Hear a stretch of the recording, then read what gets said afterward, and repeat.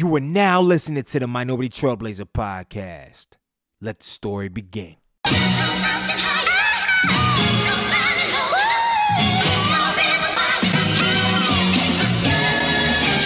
One time for the lovers, 2 times for the ladies, 3 times for the brothers, 4 times for the babies. Do you love her? Do you love her? Do you love her? Do you love her? Do you love her?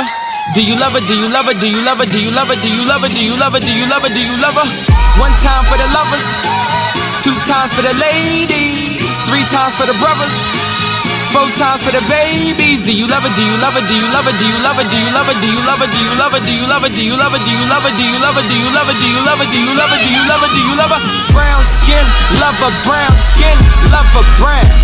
Brown skin, love her brown skin, love her brown. She my brown skin, love her brown skin, love her brown. She my brown skin, love her brown skin. Hold me down. Welcome to the Minority Trailblazer podcast, and I'm your host, Greg E. Hill, the culture change agent. You already know on this show we interview young, successful minorities in a variety of fields to educate, empower, and inspire our current and future generation of leaders. Man, that never gets old. It's been 100+ episodes and counting, man, and it never gets old, man. So today, I'm excited to have my brother on the line, man. I was introduced for him by a guy on the Twitter. He goes by Renewable Rishi, man. What's Rishi's real name, man? Rishi Simha. Rishi Simha. Shout out to the brother, man. Funny story, man. Like, he's been supporting the podcast for a couple years. I don't know if he really listens to it or he just follows me on Twitter and just likes the headlines, but he always retweets stuff, man, comments, and he said, yo, you need to check out my boy Taylor, man. He's doing something great in Alabama. And I was like, Alabama? My brother named Taylor in Alabama? All right, cool. And he followed up and reached out. He connected us, man. So shout out to Rishi, man, for the connect, man. If you're listening now, man, shout out to you, man. I can't even do his bio justice, so I'm not even going to jump into it, man. I'm just going to introduce you, man. So without further ado, I would like to introduce to the Minority Trailblazer audience, Taylor Culliver, to the Minority Trailblazer podcast, man. Welcome to the show. Thank you so much, Greg. Thank you. I've never been introduced quite like that before, so hopefully I can just play this every time I enter a room, and everybody will get super excited. And it's so funny about Rishi. I thought you guys had met before. I thought you had connected. And I thought he knew you personally, but it was so funny connecting with you the first time and realizing that wasn't exactly the case. Yeah, man, it's crazy how that works out. The internet and building a community and all that good stuff. I just love the people that engage with content because I mean it's crazy. You have podcasts out there and shows with thousands of engagement, listens, downloads, but nobody will send a message. I'm like, what is going on? So luckily over the years, I have an engaged audience, man. They show love, they send messages, and they make connections, man. So that's for anybody out there, man. If you support something, make connections. They don't always got to be financial. It don't always got to be anything of that nature, man. After this podcast, you see what this brother's about, see what he's building. Even if you can't buy a brother box, you support, call a business, call a friend that has a business that can buy 10 to 20 of them, right? Because I think sometimes we limit what we can do when things we can support. So I thank you for Rishi for modeling that, man, So what we typically do, we have every single guest that come on the show, man. They give us a quote or a motto they live by and a story about how they apply that quote or motto to their everyday life, man. So Taylor, man, give us a story, man, or a motto and tell us how you apply it. Oh, that's a lot of pressure. But it's funny because I do have one. It's stay the course. And that's what I kind of use to model my life around, my relationships around, my work, everything I do. It's all about just staying focused, engaged. Like some things are going to get really tough. You'll lose some battles, you'll win some battles, but there's a long, long road ahead, and just staying the course and figuring out the best path forward. I think that's the best way that I've structured my life. And there are so many stories that I could tell that pertain to that. But I think in general, just using that as a mantra to lead life through, I think is the best way that I could answer that question. Yeah, I love that. And but I ain't gonna let you off the hook, man. I need a story though. I need a story, man. Within the last couple months, man, because that's big. Stay the course. You can apply that to anything in the marriage and in anything in the business and parenting and being a child. Like exactly. So what's the last time that you've been challenged? You think the audience get something from that you had to remember, yo, this is my motto I live by, stay the course. Yeah. I mean, I'd say, even with Brother Box, I think when we started, it was just myself raising money for these boxes and for the kids in my hometown. And I know we'll get to that story a little bit later, but I came off of that thinking that we were going to be able to raise money for 1,000 boxes in the first year. And it turns out we've gotten to 500 and we're coming up on the first year anniversary. And so you kind of have to like switch your mindset a little bit. But not get too down on yourself about not hitting that first initial goal, because the goals can always change, right? You can always adjust and find ways forward. And so just being excited about the progress that we are making with Brother Box, and realizing that year 2 is going to be a lot bigger and better. And hopefully we get to 1,000 boxes in year 2. I think that that definitely resonates with me right now and something I've been thinking about a lot. Yeah, man, I think that's really critical. And for all entrepreneurs out there, I think you said something that you probably didn't even hear, right? So originally the goal was 1,000. And it may not look like he's going to reach that 1,000 in the first year, but some people would do it like this, because there's a lot of camp up. There's a big camp of people that when they don't reach their number, they're crying, they whining, they thinking, man, I should give up, or this ain't it, or I need to change strategy and all this other stuff.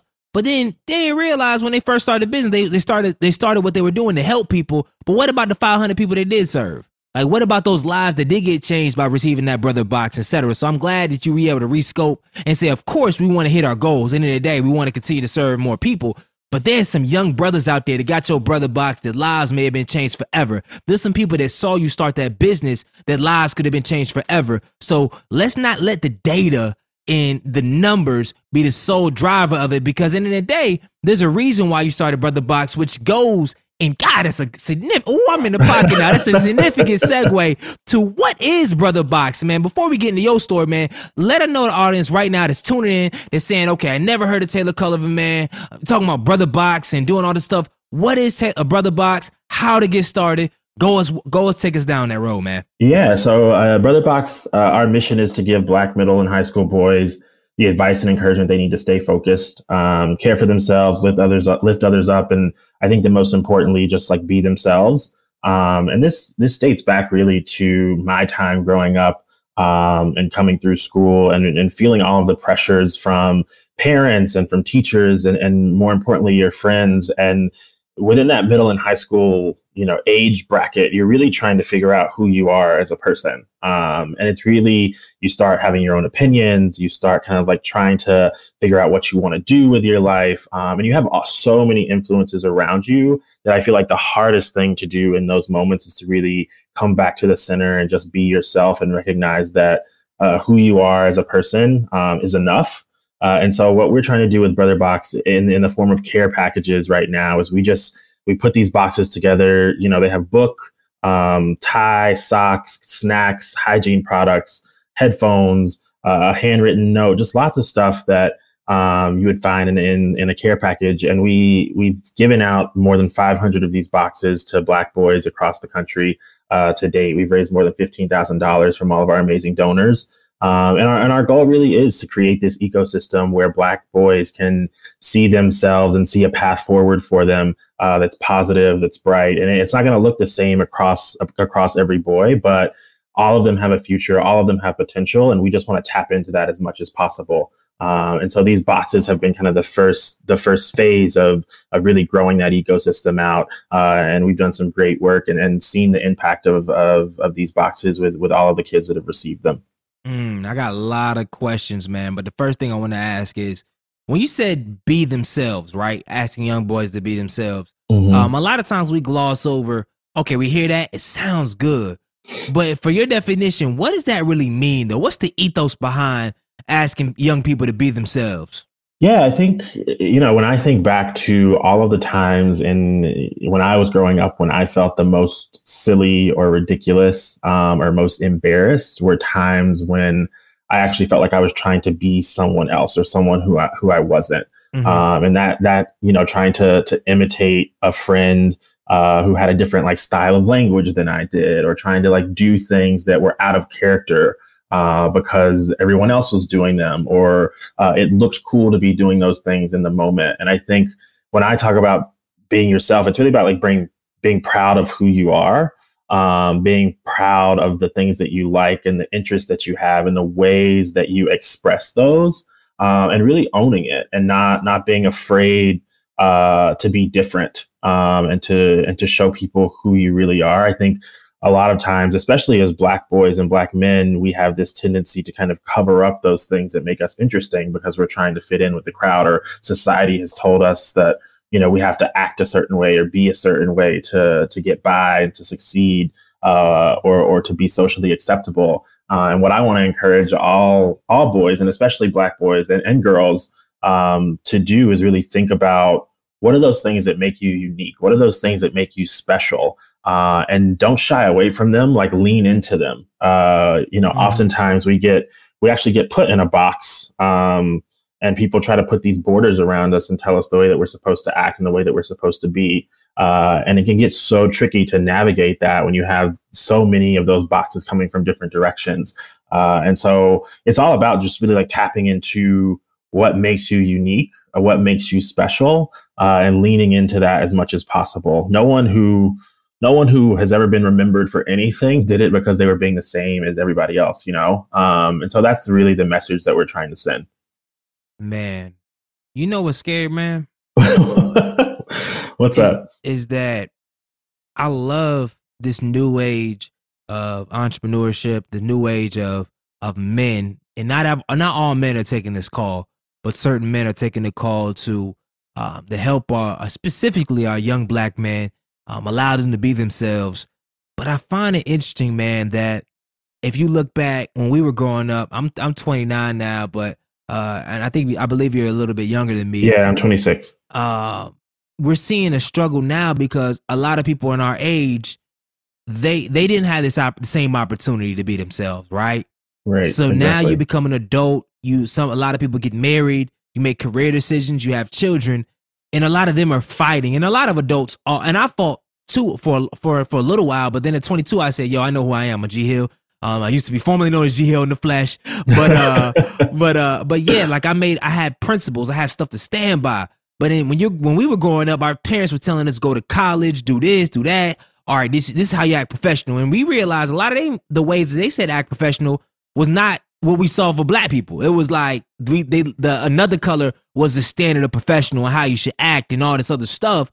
So now we're as adult, and now people saying be yourself. And it's like, yo, you told my whole life I've been pushed to assimilate. I've been pushed to be in this box. So how do you think, and this is a wide argument because there's a lot of views and opinions on this, but since we're on here now, what do you think how do we solve that conflict, man, now that we're at an age where a lot of us did not grow up where we could intentionally be ourselves, that wasn't really pushed or promoted. So now we're stuck. We're making grown man decisions, and now we have to find out our own identity, and especially in our Blackness.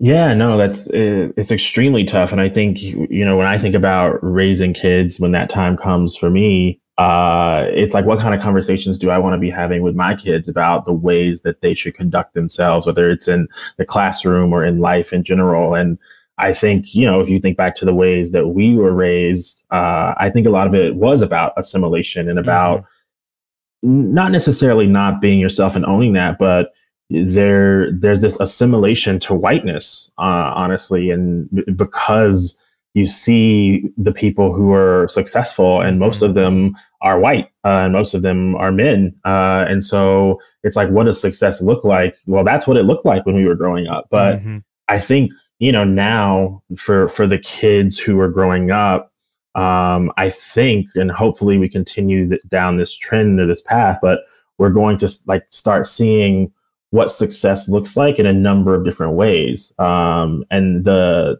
playing field has been not necessarily leveled, but democratized in a sense, to where we're seeing Black creators, Black entrepreneurs, like in a way that I think when you and I were growing up, I don't really remember that being a part of the ethos, And so I think when I think about myself, I think about the opportunities that exist to tell those stories, and tell those stories of Black success and what that looks like, and have it be a number of options for the Black boys that are growing up, and eventually my kids when they start growing up, just being able to see what that looks like across the spectrum. And I think for Black men, right now we are in kind of this weird, it's this weird phase, right? Like, I don't think I'm necessarily, I'd say, above my age a little bit, but people who are coming into their own and are having maybe some identity crises, because we're trying to figure out what all of this means now. I think it's just like generational push. And I think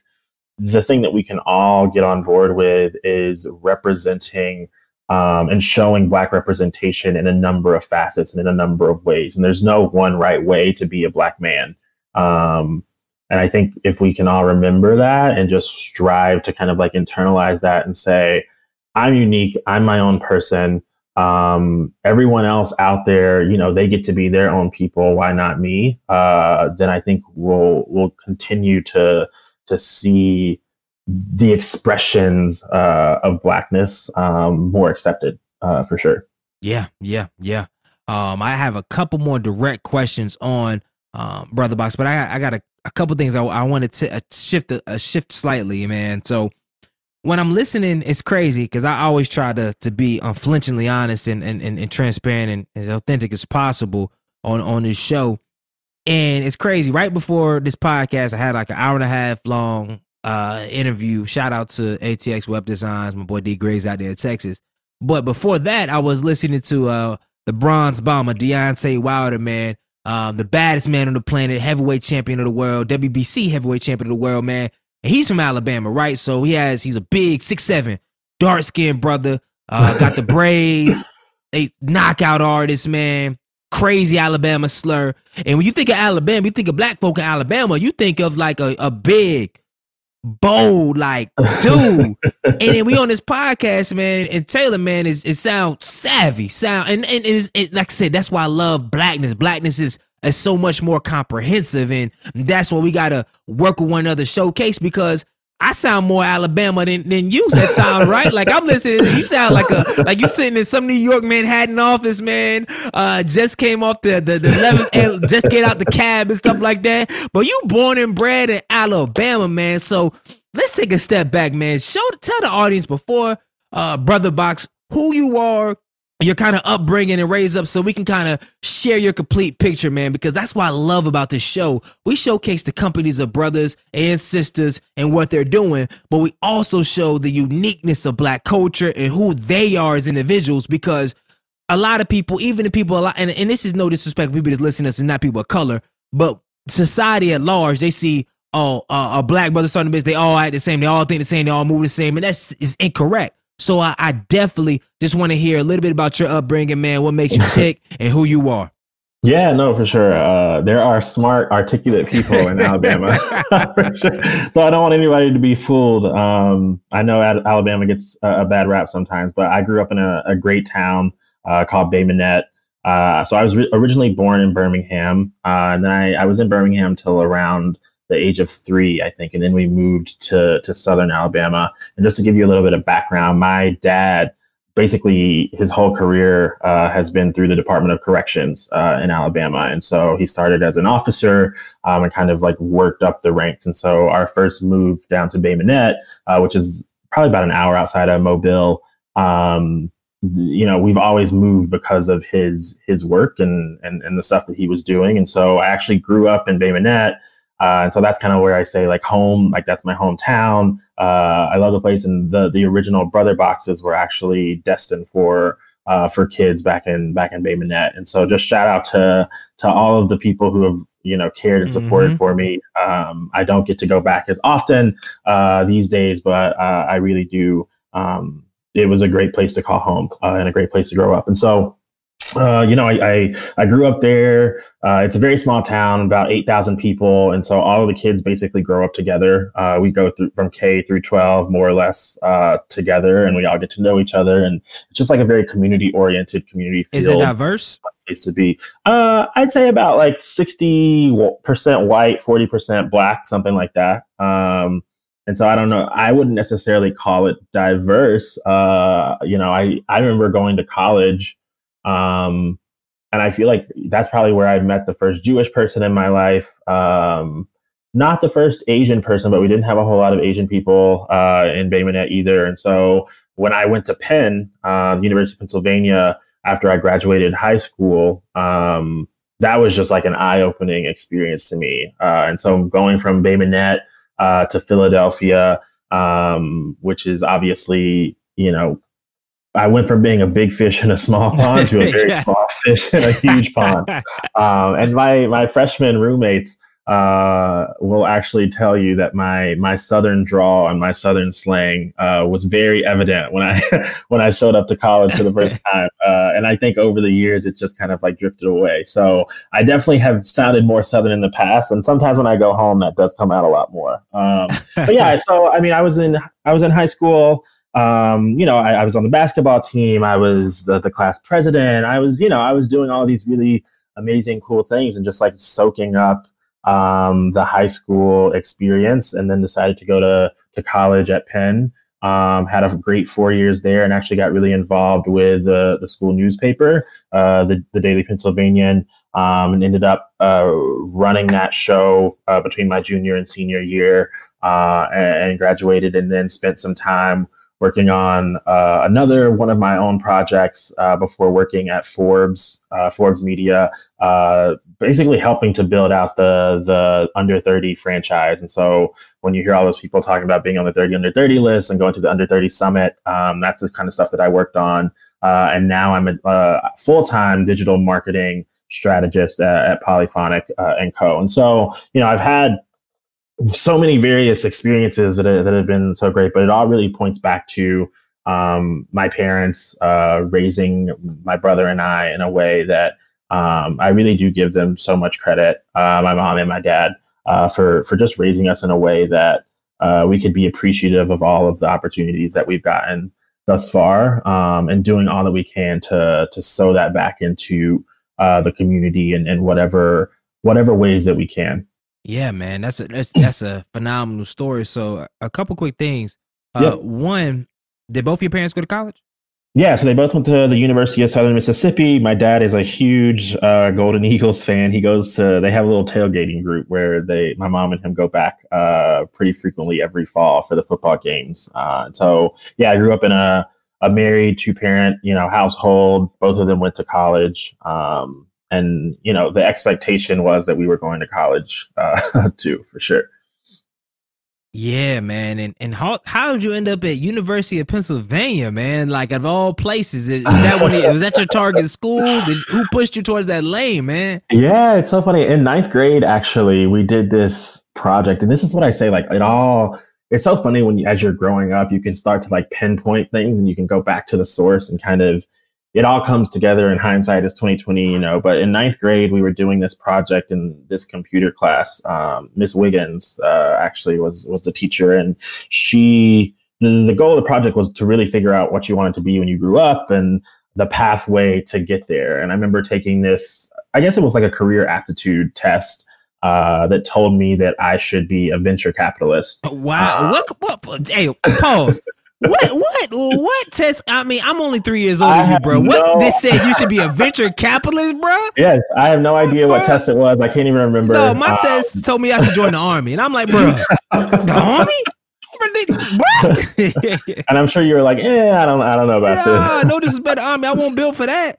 Yeah, venture capitalist. Would you go to a private school? What kind of school in Alabama giving that kind of thing? It was a public school. What? I don't know. I feel like it was a very generic test, but they had a lot of options. And I just remember the core of my results being centered around business. Mm-hmm. And I knew back then when it came to the different subjects that I was interested in, I was very good at math and very interested in math. Really didn't like science. Wasn't that into history.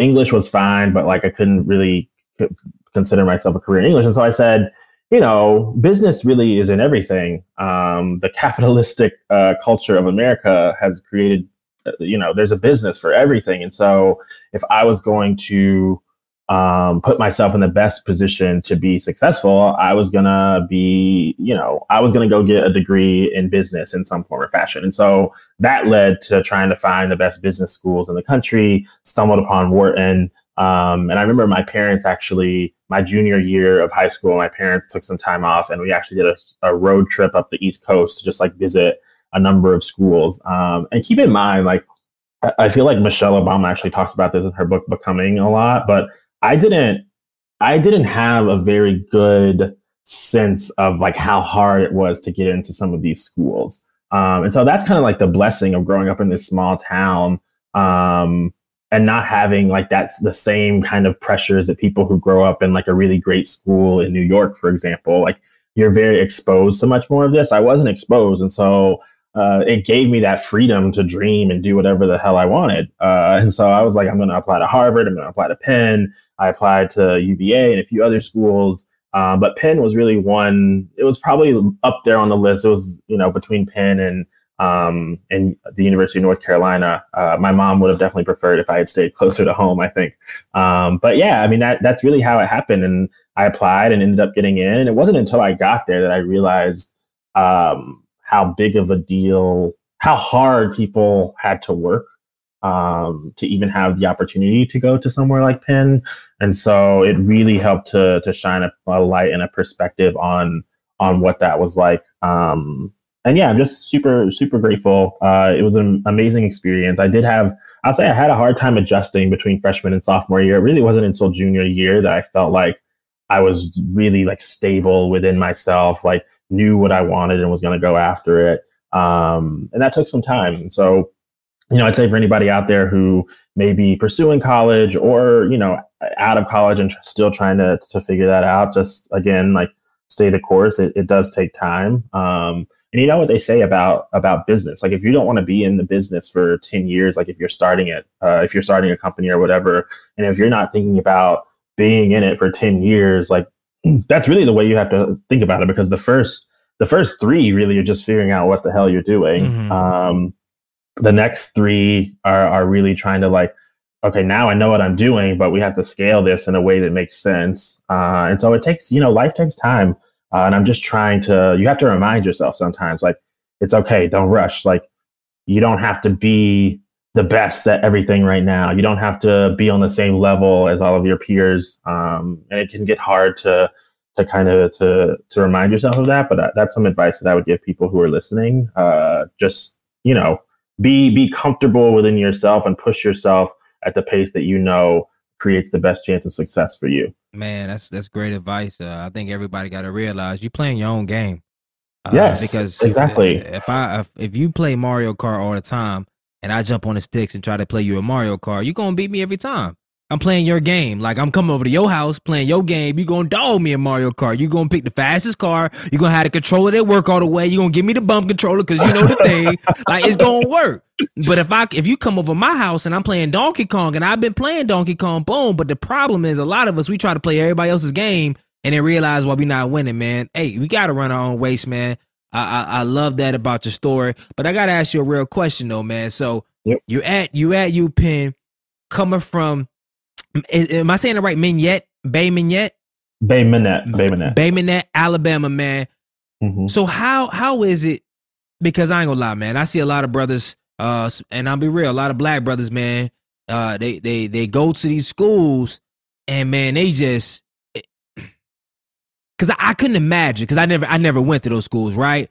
Mm-hmm. But they come out and they come out smart and other stuff, but they come more detached from, I believe, sometimes from the black community a little bit, man. I done seen a lot of brothers that come in talking, oh yeah, boom, boom, boom, and not even their language, just the way they move, and it's kind of like I see them online, I see them moving, they're doing everything they can to assimilate, man. So how hard was it, specifically when you're younger, to be of course open and willing to work with people, be open to experiences, grow, but to be comfortable in the blackness, man? Because I know it was great, but it was maybe some unique challenges. But I definitely want you to speak on that, man. Yeah, it's interesting. So, I'll just be honest with you. I probably haven't had the same the same kind of issues with that, because I'm actually coming from the other side, where I was never, as I went through high school, I had white friends, I had black friends. I got to college, and the black community wasn't really something that I ever sought out, to be honest with you. And I think that's the difference in my story compared to others, that I was going to school and I was going to be friends and be a part of whatever communities made the most sense to me. And the black community is not something that I personally and specifically sought out. But it found me, which is interesting. I was a part of this senior society called Onyx. And it wasn't until I was inducted into that my junior year that I really felt more a part of the Black community at Penn. And so I'd actually say like I moved closer, and I feel closer to Blackness now because of what that group was able to provide for me. And you know, I think at a place like Penn, having that support system and having a place where Black people feel comfortable, and having groups where Black people feel comfortable to be around each other, like that was super important for a lot of people. And it was important for me, you know, as I went into my junior and senior year for sure.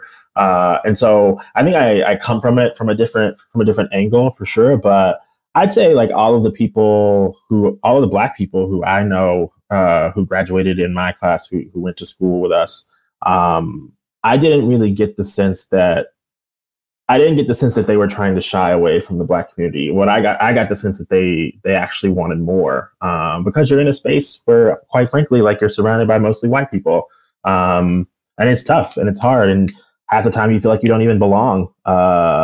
And so, you know, I think those communities are very important, regardless of whether you went to an HBCU or an Ivy League or a state school or another private school out there. I just think like finding those spaces where you feel comfortable. And especially like as a Black person, like being able to surround yourself with other Black people, just like I would always encourage finding those communities. But yeah, I didn't go into college seeking that out. It kind of found me, and I'm grateful for it. Got you. Which brings us to back to Brother Box, right?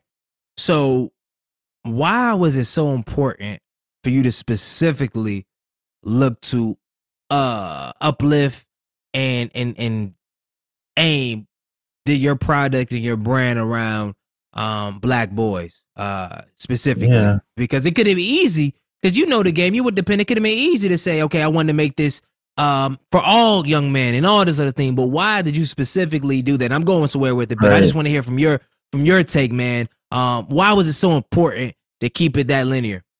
Yeah, no, for sure. I think, you know, this is a question that we get from people a lot, is why not all boys? Like, why is it just Black boys? Like, why does it have to be about race? And the answer to that question is Black boys have a very unique life experience when you're living in this country. Just as, you know, Hispanic boys and Asian boys, and we like that intersectionality is important. And so when I was creating this, it was specifically for this group of boys. I'm building a community for a group of boys who have a very unique and kind of like specific life experience. And that's not to say that they're the same across all of the Black boys in the country, but there are some things that are very unique to Black boys and Black men that other people aren't affected by. And so it was important for me to tap into that, because that's what I feel the closest proximity to. And so, yeah, that's why, you know, when I think about, you know, why Black boys, or when people ask like, why is it only for Black boys? It's really because, you know, we've lived a very unique experience, and I'm trying to tap into that community and that experience to help them level up, and equal or level the playing field, you know? And so that's kind of the way that I think about it. There's never been any kind of like malice or anything towards anybody else. And I'm hoping that we can expand to Black girls for sure. Because I really do feel like Black women are the backbone of the country and of progress and everything that we do.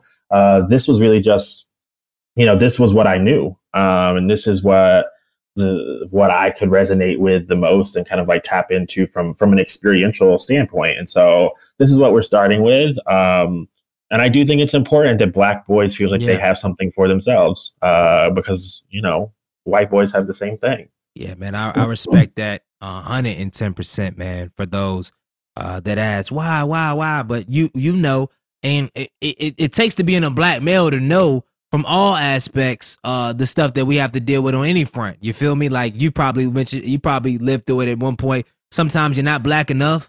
Sometimes you're too black. It's like you can't win. It's like, man, whoa. Exactly. You're straddling the middle. You're trying to figure that shit out, and you're like, what? Like, I don't like. Who am I supposed to be in this moment? Like, it's so difficult. And so, yeah, like, those are experiences that other people just don't have to go through. And so that's what this community is about. It's really about focusing in on them and making them feel special, and making them feel loved. And I really do think there's enough love in the world to go around to all the boys. This just happens to be my focus right now. Yeah, man. On that note, I got a couple more questions on Brother Box, but it's interesting since we're in this spot right now. Question, man, what do you think is going to be, is there anything that can solve? Because right now, so let's think about even in the middle school, right? In middle school growing up, there was, and I went to predominantly black middle school. Shout out to Neal Middle School in Durham, North Carolina. It was the smart black kids. There was the bad kids that was in gangs. Funny guys. It was a lot of us, but unfortunately, smart black kids, and when I say smart, I'm talking about book smart. So for all my people out there, I'm not saying that you have to be a straight A student and be a smart, but I'm saying in reference to school, it just, cats didn't really ride like that. It wasn't really a shared culture. It wasn't that. So what do you think in school system, outside of course, the school system's just all buying brother boxes, right? That we can really, especially with our young black men, create community, not just when we're old, right? Because when older, the community usually goes around the person who got the resources, honestly. But from a younger perspective, that our brothers that may not show up well on tests, but they may show up well in sports. They may show well in this. What can be to be able to further unite those? Because honestly, man, like, is a disconnect even growing up, man? So what are some things that people our age or in general, things that we can consider as we look at the educational system, man, and how that we can be more encompassing. So it's not like, oh, you carrying around books, so you interested in technology or business, you lame. Or if I like this, or because you probably felt some of that energy growing up, or saw it, not felt it, but saw it.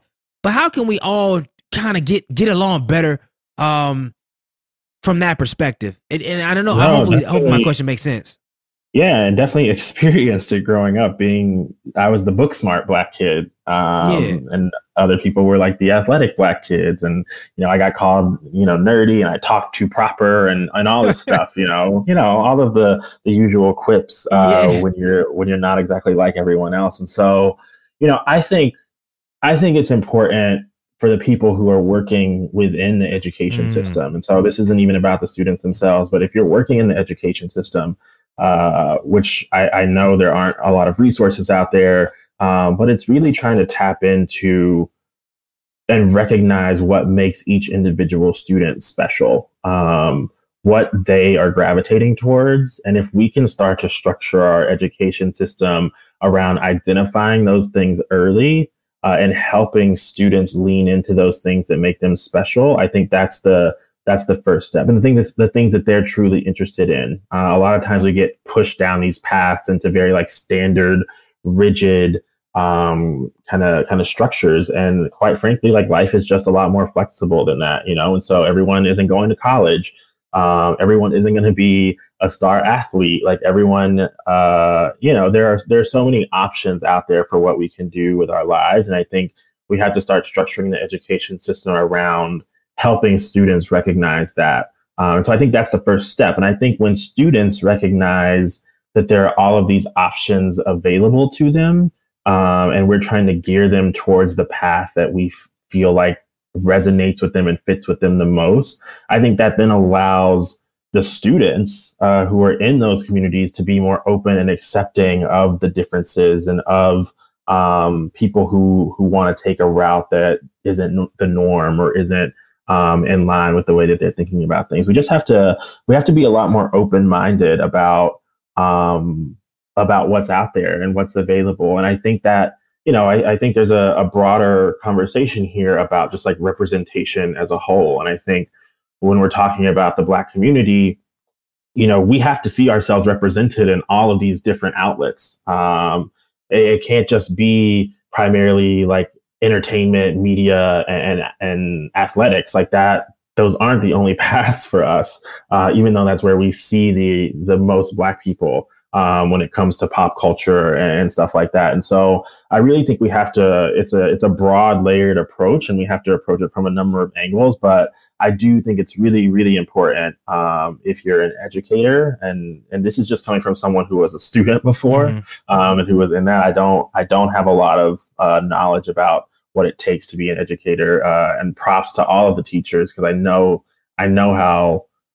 that it must be super, super difficult, especially with the lack of resources. But the more we can really be individualistic with our teaching and with the resources that we're doling out, and help kids to understand all of the options and paths available to them. And that's not always going to be college. That's not always going to be athletics. Maybe it's trade school or who knows what. I think that would be doing a great service to especially the Black kids in school. Yeah, you hit it on the head. I think you said something key though, and this is for all the audience to resonate with. For those that are not in an educational space, I think sometimes I think our generation is winning on the representation part. But I think if they could take a page out of your book, is we're at this place now where I don't think representation is enough. I think you represent, but then you activate. And Brother Box is activating. Like, you're representing. Okay, you represented just being a Black person at UPenn. To be honest, you represented. You done your job. You went to an Ivy League institution. You got a great institution, man. You made us look good there. But then you activated and took a step further and said, not only with a full-time job, but I still have to do this for my people in my hometown starting, and now it's growing and whatnot. But it's not just enough to be in the room, but when you're in the room and you're not advocating for people of color, if you're not looking out for us in there, then why the hell you in the room? Like, I see a lot of cats like you in the room now, but you letting them. You look at what's happening on what happened with the bribery cases for college admissions, right? And then you look at like behind the scenes, TPG, the people in front of TPG, the consultant firm, one of the biggest conglomerates. This is what the main leader, that dude, a white male dude, was the same dude that was pushing conscious capitalism and all this stuff, right? So you're pushing this, but on the back end, you're doing all this stuff.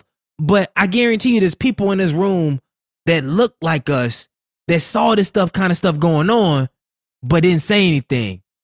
And it's like, we cannot just be in rooms anymore. We just cannot be venture capitalists. But when we are rubbing shoulders with all these people, let them talk bad about our people. Let them say anything else because, hey, you don't want to check this guy because he got a big bag. And if you say, hey, man, that's not right. Oh, now all of a sudden you don't got 10 million for your fund. So you're just going to let it ride. And so we can't live like that. But on a positive note, let's jump into Brother Book. So how did you decide and your team decide what's actually going to go into the Brother Box? I'm interested to know. Yeah. And so when I was building the first box, because this concept kind of came to me out of a number of ways. But when I was conceptualizing the first box, I kept trying to tie things back to like different like meanings, right? And so, putting a book in there because it's important to read every day. And like, if you look at the statistics, kids who read and like throughout the summer, even when they're off of school, have a far greater advantage when it comes to reading level and learning aptitude. And so just like considering how important it is to read, when I think about the Pocket Constitution, like being civically engaged and active and knowing what's going on, not even like from a global or a country level, but in your own community. And in the back of that Constitution is actually a know your rights kind of like laundry list of things that you should be aware of if you ever get stopped by the police, which we know is a big possibility when you're growing up as a Black male. And so, shout out to the ACLU for those Pocket Constitutions. And so, everything in the box was trying to speak to something, the headphones, just thinking about like losing yourself in music and how important, keeping a steady beat is, snacks to like keep yourself like nutritiously aware and fulfilled, the hygiene products to make sure that like from a self-care perspective, like taking care of yourself and making sure that you're in tune with your body, like outside and in, all of these things. That's kind of like the way that I was thinking about the box as a whole, like everything in there has kind of like this larger meaning. We don't really explain that when we give kids the boxes, but that's kind of like where everything came from. And then it just so happened that it all worked together to form kind of like this complete package of really awesome things that hopefully are very useful. Yeah, man, I like it. And I think I jumped over. You mentioned it earlier, but what was the day that you decided to start it? Like what and how did that even come to fruition? So you left Penn, you're working at Forbes, you leave Forbes, go to a different company. But when did it dawn that, yo, all right, let me just create a box that I get to kids? I know that didn't just come out of nowhere. Like what was the inspiration behind it, man? How to get started? Yeah, yeah. And so, I mean, I'm sure a lot of us have this same kind of story where Donald Trump gets elected, and then we're I was teaching high school at that time. It was wild coming back in, bro. And you were probably like, how the hell do I go in this classroom It was the weirdest thing ever. and teach when, it seems like the world's falling apart at this point? So I remember the feeling that I had after that happened. And I think we were all kind of like in this moment where, what are we going to do? We have to do something. We have to activate in some way. And so that, you started seeing the Women's March and like all of these different, in my lifetime have never seen the country more politically active and engaged than during the first few months after Trump was elected. And so after that, I kept kind of like, it kept coming back to, okay, what am I going to do? Like, how am I going to make a difference? Personally, I don't do a whole lot of the marching. I don't do we all have to find the ways that we can activate ourselves. And it's not, if you don't go and participate in marches, that doesn't mean that you're not active. Like you have to find the way to be active that resonates with the way that, you feel comfortable. And sometimes, being uncomfortable is important, but I just remember, I'm not going to do that, but I am going to find a way to give back. And so then February of 2018, one of my old high school teachers from Bay Minette reached out to me and said that they were doing a Black History Month, kind of like month-long feature of different people who had come from the community or who were still in the community who had gone on to just like exceed, be successful, or who were doing great things in the community. And she asked me if I would like to be featured as one of those people. And that was kind of like the clicking moment where it was like, okay, I haven't gone back and done anything for Bay Minette. And that's really, I felt an obligation after that point. And it's always so funny, like what triggers certain things, right? Like you never know where ideas are going to come from or how they're going to manifest themselves. But it was that moment where she asked me to do that and I was featured that I said, okay, I'm going to put something together that'll be really simple and easy to give back to the kids in my community. And I think what's important here is I think we all suffer from paralysis. Like we all suffer from wanting to do something or wanting to take that step, but not exactly knowing how to do it or not feeling the confidence to do it. The security, like insecurity is real. And so I think just like, if you're trying to take that first step but can't seem to do it, I know this is such a common thing to say, but just do it. Just take the step. And if you need to bounce it off of some friends, don't be afraid to share your ideas, because it's after that we move past that paralysis, I think, that we can just start moving in a direction. And then, a year later, here we are, we've raised more than $15,000. We've touched more than 500 lives. And we have a roadmap for how to execute this thing. And so, yeah, I mean, that's kind of where everything came from and how things came about. And I know this is another piece, so often, I remember after Trump got elected, it was just God, so defeating. How are we going backwards? And the weight of that just being so heavy to carry around. Even when you're, there are so many people out there who are going to be more affected by different policies than I am, but just carrying the weight of that around and not knowing what to do with it or how to shake it off. You don't have to change the world in a day. And you don't have to have the most world changing idea to make a difference in one person's life. And using that as kind of the mantra to just push Brother Box forward and say, you know what, I don't have the solutions to fix the healthcare crisis and the immigration crisis and what have you. I know how to do what I can do, which is put some stuff in this box and get my friends and get my friends to donate and go hand these out to kids who will appreciate them. And so that's the step I think we all have to take, is just realizing that it actually is quite easy to make a difference in one person's life. And if you can do that in one person, you can do it in 2 and 4 and 8, and then it just grows from there. And people get on board and they get excited about what you're doing. So that's how things kind of progressed. Man, that's very encouraging and inspiring for those that it just takes with one person, man. It is quite easy to make a difference in one person's life. And it's easy to escape action when you think so big. Like, well, I need to change 1 million lives. Then you could get stuck in analysis paralysis because you're trying to. Like, how do I do that? I'm like, there's no way that there's no way that you're gonna go from sitting on your couch to changing 1 million lives. That's just not. That's not how it happens. Like, even look at Facebook. Remember, like when I remember in high school. Where were you at when you first got on Facebook, bro? Oh, that's a good question. It must have been high school because I remember MySpace was like earlier times, and that was like the hot thing that everybody was on. And then we all migrated to Facebook. I think that was high school for me, but like maybe the younger years of high school. I'm not really sure. It was junior year of high school, and I had to get invited, and it was a small community, right? And it started with, remember, Facebook started with just a couple folk at Harvard, right? And then they kept adding. Facebook did not just start launch and had 1 million people. If he would just, it didn't even start with a goal of 1 million folk. It started internally like a little communication thing and then blew up. So I just laugh. Not laugh at people, but it breaks my heart when I see people when they start, the ideas are already superstar level. I love it. Your goals, your vision, superstar level. But let's think about, all right, let me control my city, man. Let me control my household, like my state, like my block. Like let me sell my lemonades on my corner first before I said I want to go all in every storefront. Because then when you get to the storefront, I can go, actually, let me not go left real quick. Also too, man, how much is so say if somebody wanted to support a bird box or donate one, like how does that process work? Yeah, so you just go to the website brotherbox.org. It's very easy to donate a box, and so we structured it in a very easy way so that you could just attach a box. It's $30.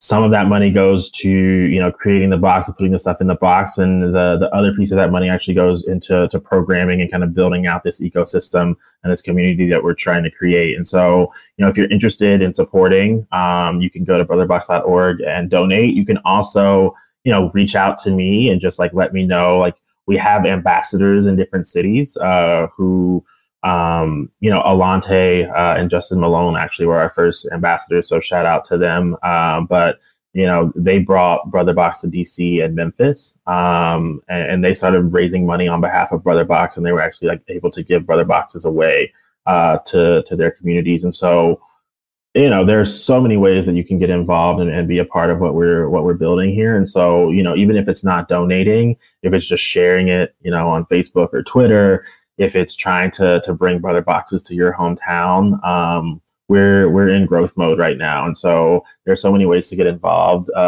Feel free to, hit me up. It's Taylor@brotherbox.org, and we can make stuff happen for sure. Yeah, so Minor the Trailblazer Nation, I'm going to have all the information on the show notes. I'm also going to have a challenge. I'm going to put the challenge when I issue out the episode and do the release, but I got a set number of boxes that I know my Know the Trailblazer Nation people need to support and get behind it, man. I believe in the mission, believe in the values. And honestly, I'm excited about what's to come, because I know we're going to probably, and I want to get jump in right now, man. For what you can say as far as the future of it, what do you see this turning into, man? Yeah, so in year 2, we're going to start to shoot videos. And so we're going to identify really awesome, Black men in roles throughout different industries. And we're going to highlight them and tell their story about how they got to where they are. Something quite similar to what you're doing with the podcast, right? Which is just telling these stories of minority trailblazers. But we're going to have those in little video clip form and kind of grow the media side of Brother Box. And as people are seeing those videos, we're getting them in front of the kids so that they can see, different possibilities and outcomes for their life, but also getting them in front of potential donors, and it just kind of like loops back into the site. And then so that's phase 2, and then phase 3 is growing out the live kind of like enactment of Brother Box. And so how does Brother Box activate within each community? Can we grow like mentorship programs throughout each community? Can we do events and different things? And so, ultimately, when I look at like Black Girls Rock, for example, they have that amazing platform for Black girls to see themselves and Black women who support them and want to uplift the next generation. I really want Brother Box to be that for Black boys. And so I'd say, 5-10 years down the line, if we could host this kind of amazing event with entertainers and Black, game changers throughout tons of industries, and just have a ton of Black boys there to see that magic and kind of like live that Black boy joy, that would be the dream for sure. Yep. So I'm excited to see where it goes. Before we enter rapid fire round, I just got one question before we enter our fast change and we wrap it up, man. I know we talked before the call, man, that you're 26 years old and you're married too, man. So quick thing, man, how long have you been married, man? And what's the keys to getting married young, boy? I always tip my hat, man, to maybe I see a correlation, man, but it's like my brother Quentin Harris, shout out to Quentin Harris from MIT, Dorian Dargon, MIT. A lot of brothers I know that they be going to these up north schools, man. They get married early, man. I see my HBCU brothers. I'm not my engineering brothers. They be getting married early, but I'm talking about I said when I raise my if I ever have a daughter, man, she ain't gonna marry nobody in marketing and sales. I can't trust them.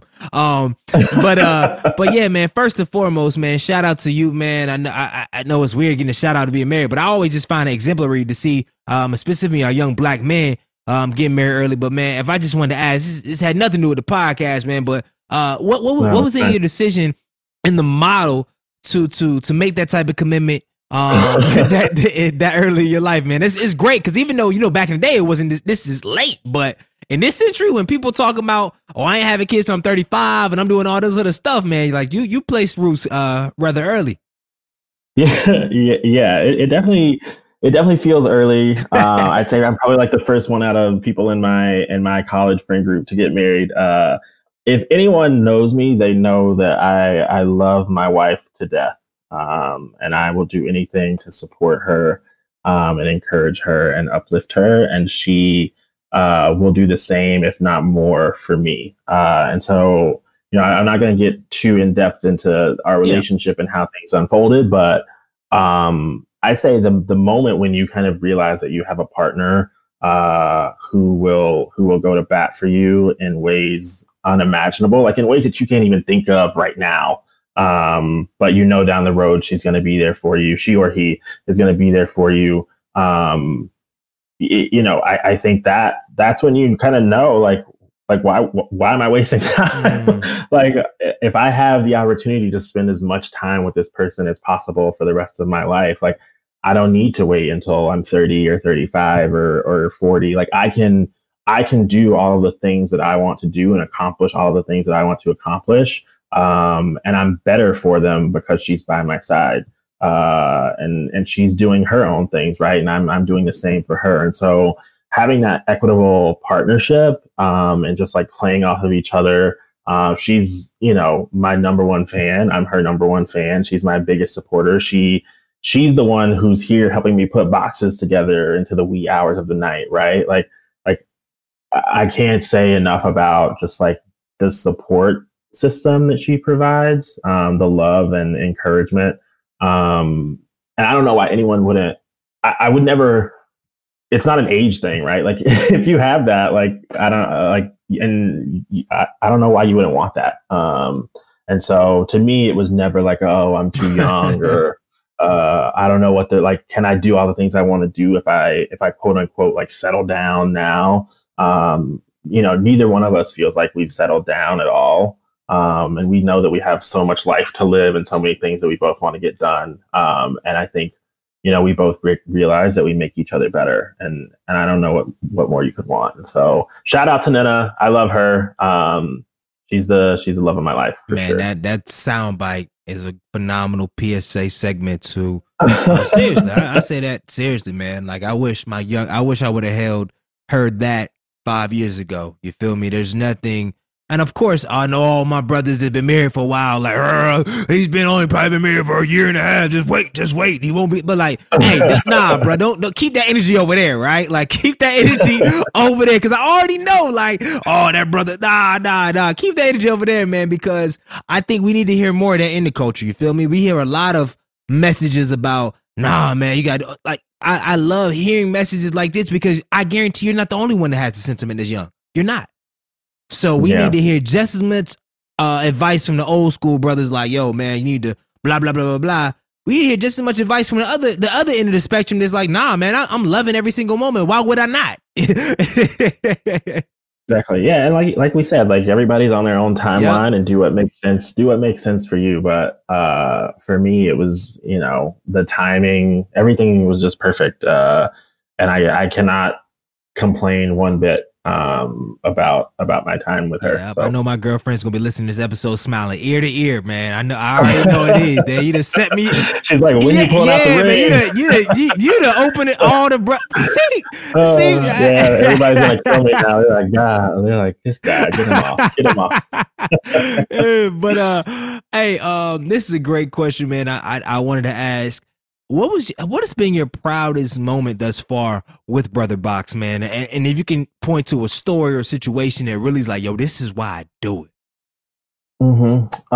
I went back to speak recently, actually, at my high school for the Black History program. I was a keynote speaker, and afterward, I got a chance to sit down with about 40 kids in the library and just talk to them about different challenges and things that they were going through and ways that they were feeling about life. And I gave them all a Brother Box before I left, and leaving and getting messages from teachers, some of my old teachers, about how much I had impacted them was probably the most special moment to date. And like literally like photos the next day of the kids wearing the ties and the socks that are in the boxes. And there's just like, there's no better feeling than being able to go back to where things started for you and seeing the impact and the difference that you can make. That was probably like the most special moment to date. Mm-hmm. Man, and what has been the most challenging moment that you've overcame working with Brother Box to date that you're willing to share? Yeah, that's a good question. I think we're still really trying to figure out not only like the distribution of the boxes and the best ways to get them into the kids' hands, but just this fundraising piece actually is really hard. It's not easy to raise money. And I'm kind of like tapping out my own networks, right? Yeah. And so that kind of expansion and getting ambassadors on board who want to bring Brother Box to their city and bring their networks into the fold has been the most challenging part to date. But we're definitely figuring it out. We have some plans that we're going to start putting into play in year 2 that we think will make that easier.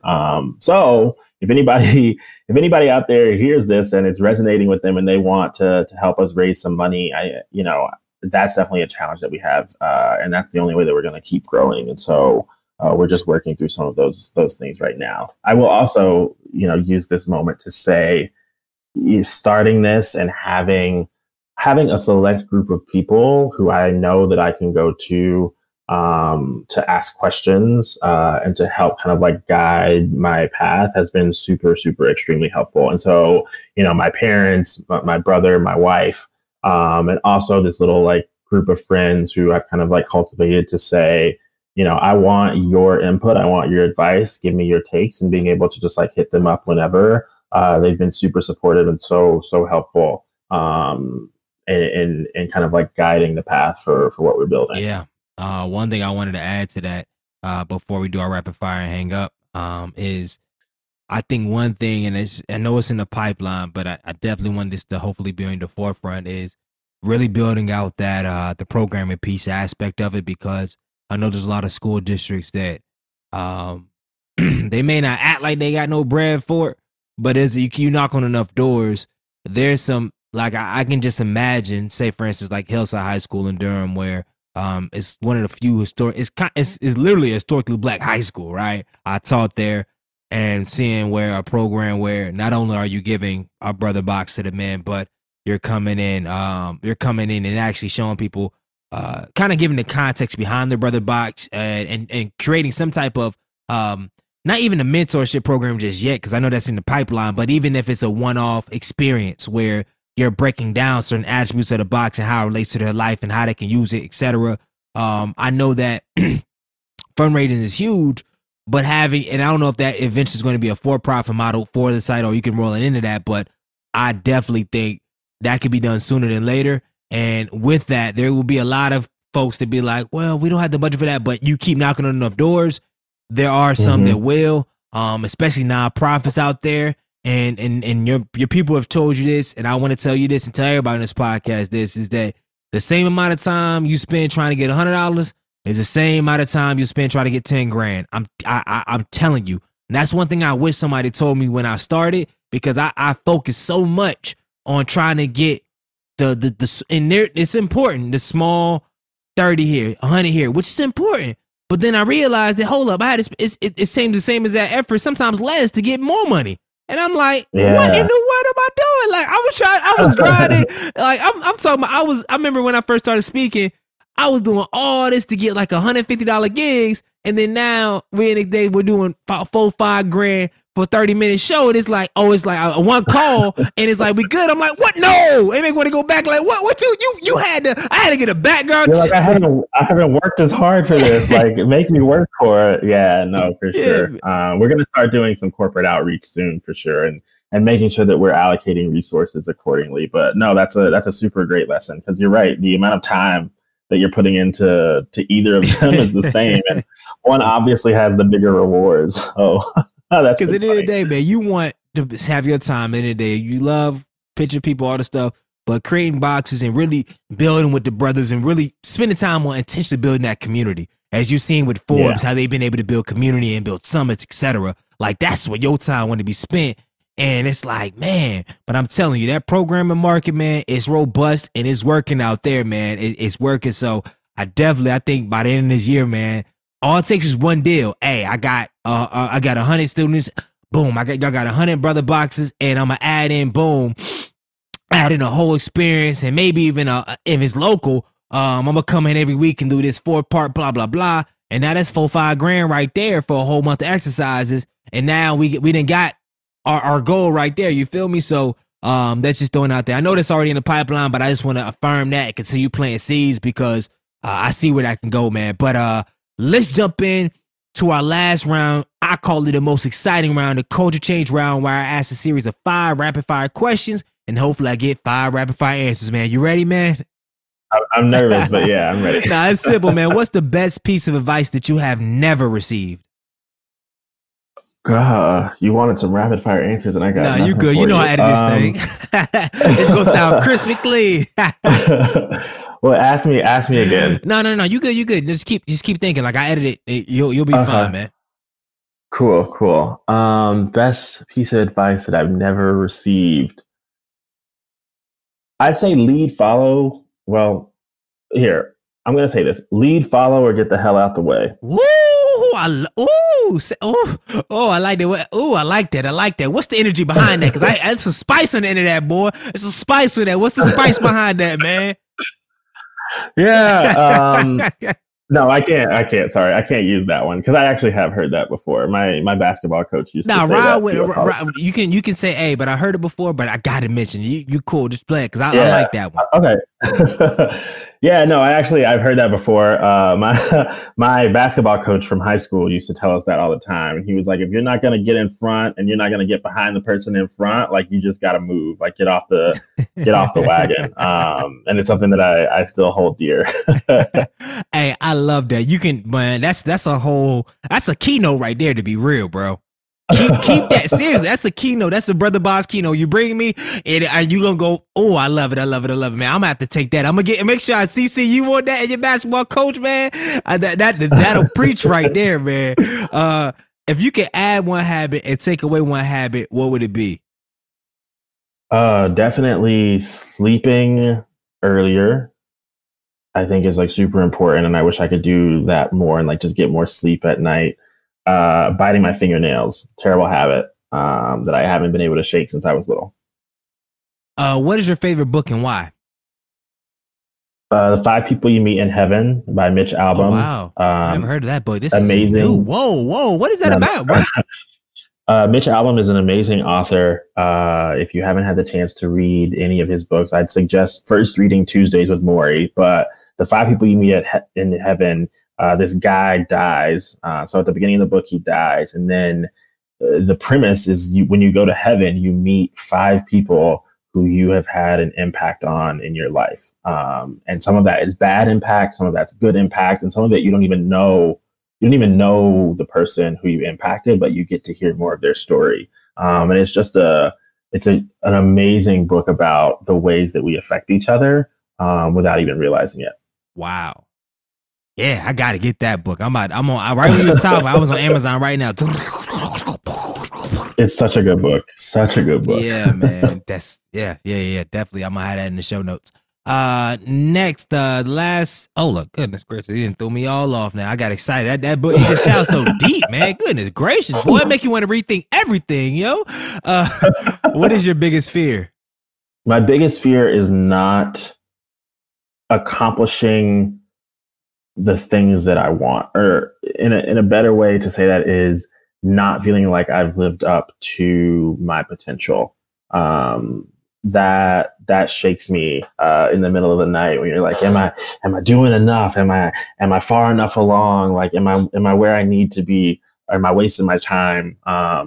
Those are the things the questions that keep me up at night. It's all to do with, am I on the path to being as successful as I can be and fulfilling my potential? That scares me a lot. And if you were the president of the United States, what is the first thing you would do? One day, Culliver 2040. Just watch out. The first thing that I would do, oh, that's a good question. I would probably take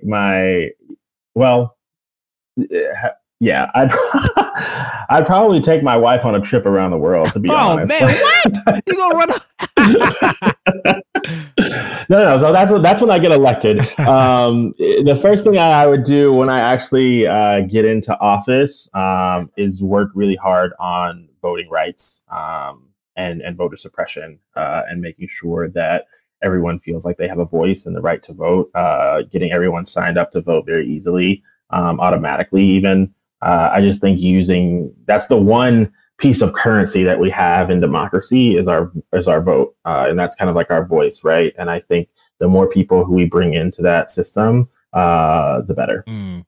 Love it. And then the last question, actually, the coach change round is done. So great job on that.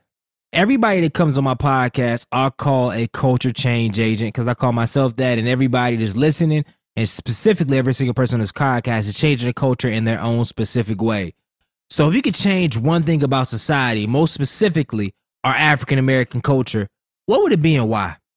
Yeah, I'd change this concept and this notion of like what it means to be Black.